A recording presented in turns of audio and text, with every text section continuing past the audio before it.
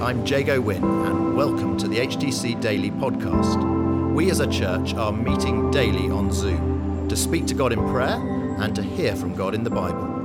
For those of you who can't join us live or who want to listen again, we're featuring the Daily Bible Thought, and we're also including how we're being encouraged to pray each day. Today, it's Joe Watling.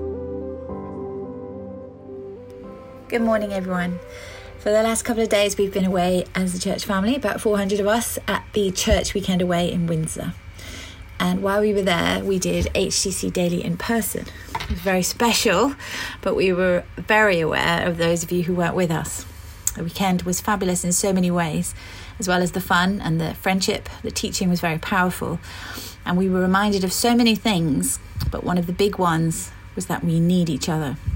We need each other as Christians. If ever there was a time when we need each other, it's now.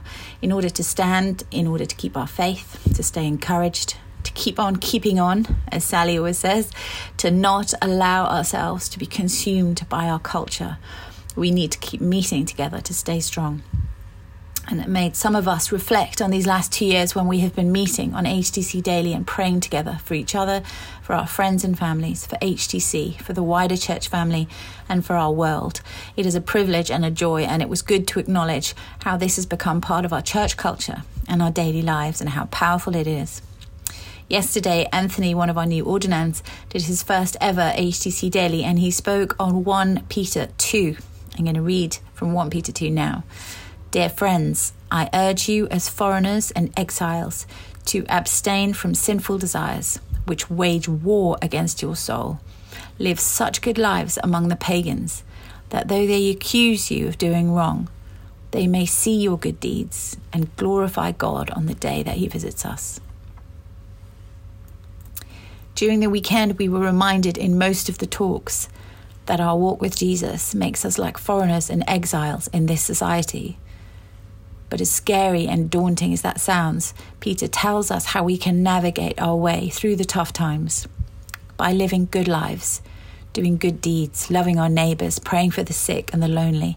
We were reminded that by living good lives, not only will God be glorified, we ourselves will be able to live in peace and with joy.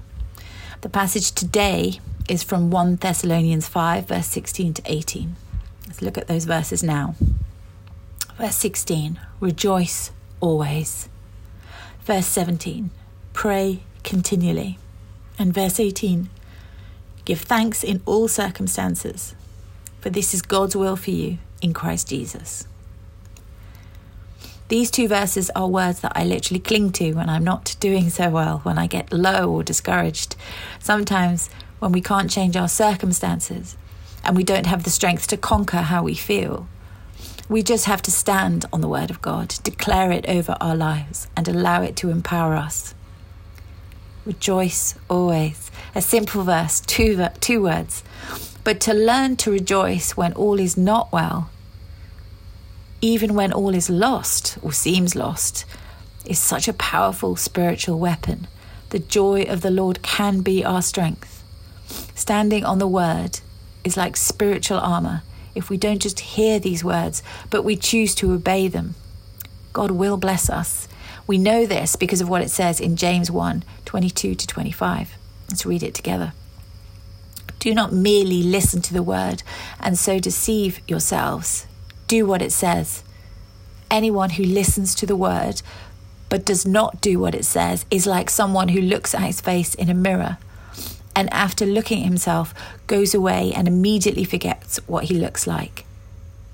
But whoever looks intently into the perfect law that gives freedom and continues in it, not forgetting what they have heard but doing it, they will be blessed in what they do.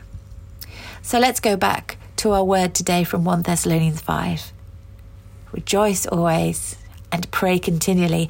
We know, don't we, that we need to pray continually. That's why we are here now.